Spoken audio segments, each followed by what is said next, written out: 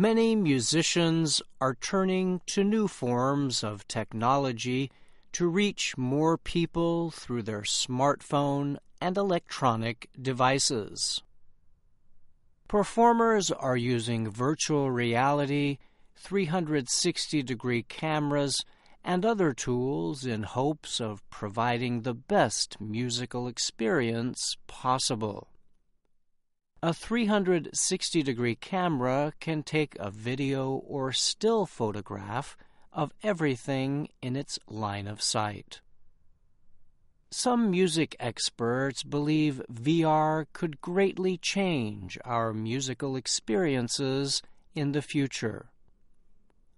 One form of the technology can let users attend virtual concerts where they become part of the action.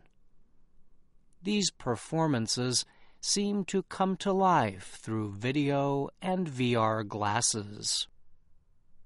Members of the rock band Queen created one such concert last year in cooperation with Google's online store, Google Play. The project recreated the famous Queen song Bohemian Rhapsody in a music video.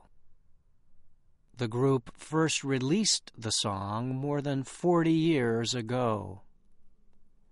A computer program or app can let people experience different parts of the music video by moving around and touching things in virtual reality.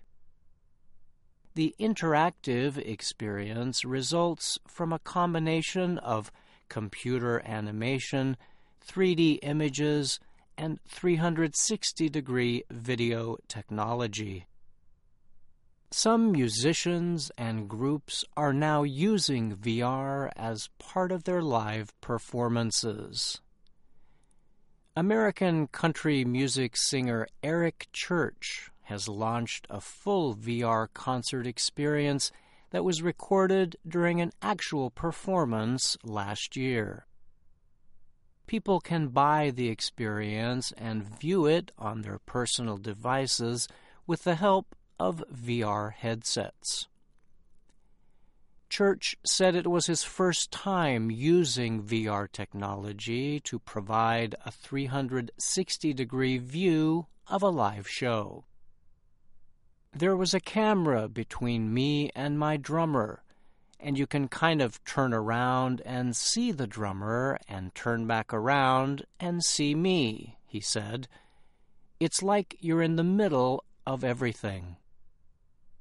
The rock group Young the Giant recently shot a live performance in Los Angeles with 360-degree cameras above, below, and throughout the crowd. The performance was made into a music video for the song Silver Tongue. The video shows the band's members and other people painted in bright colors as they dance to the music. Band member Payam Duseda said it is not easy recreating a real concert for somebody watching the experience on a smartphone. You're viewing it on a smaller screen, and maybe you don't have headphones on, so you're not hearing the full sound, he said. YouTube is currently one of the biggest providers of music videos on the Internet. The website says about 60% of YouTube viewing now happens on devices, not computers or televisions.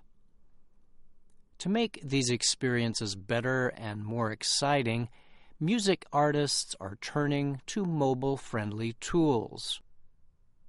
Pop singer Ingrid Michaelson made a music video using only Snapchat filters.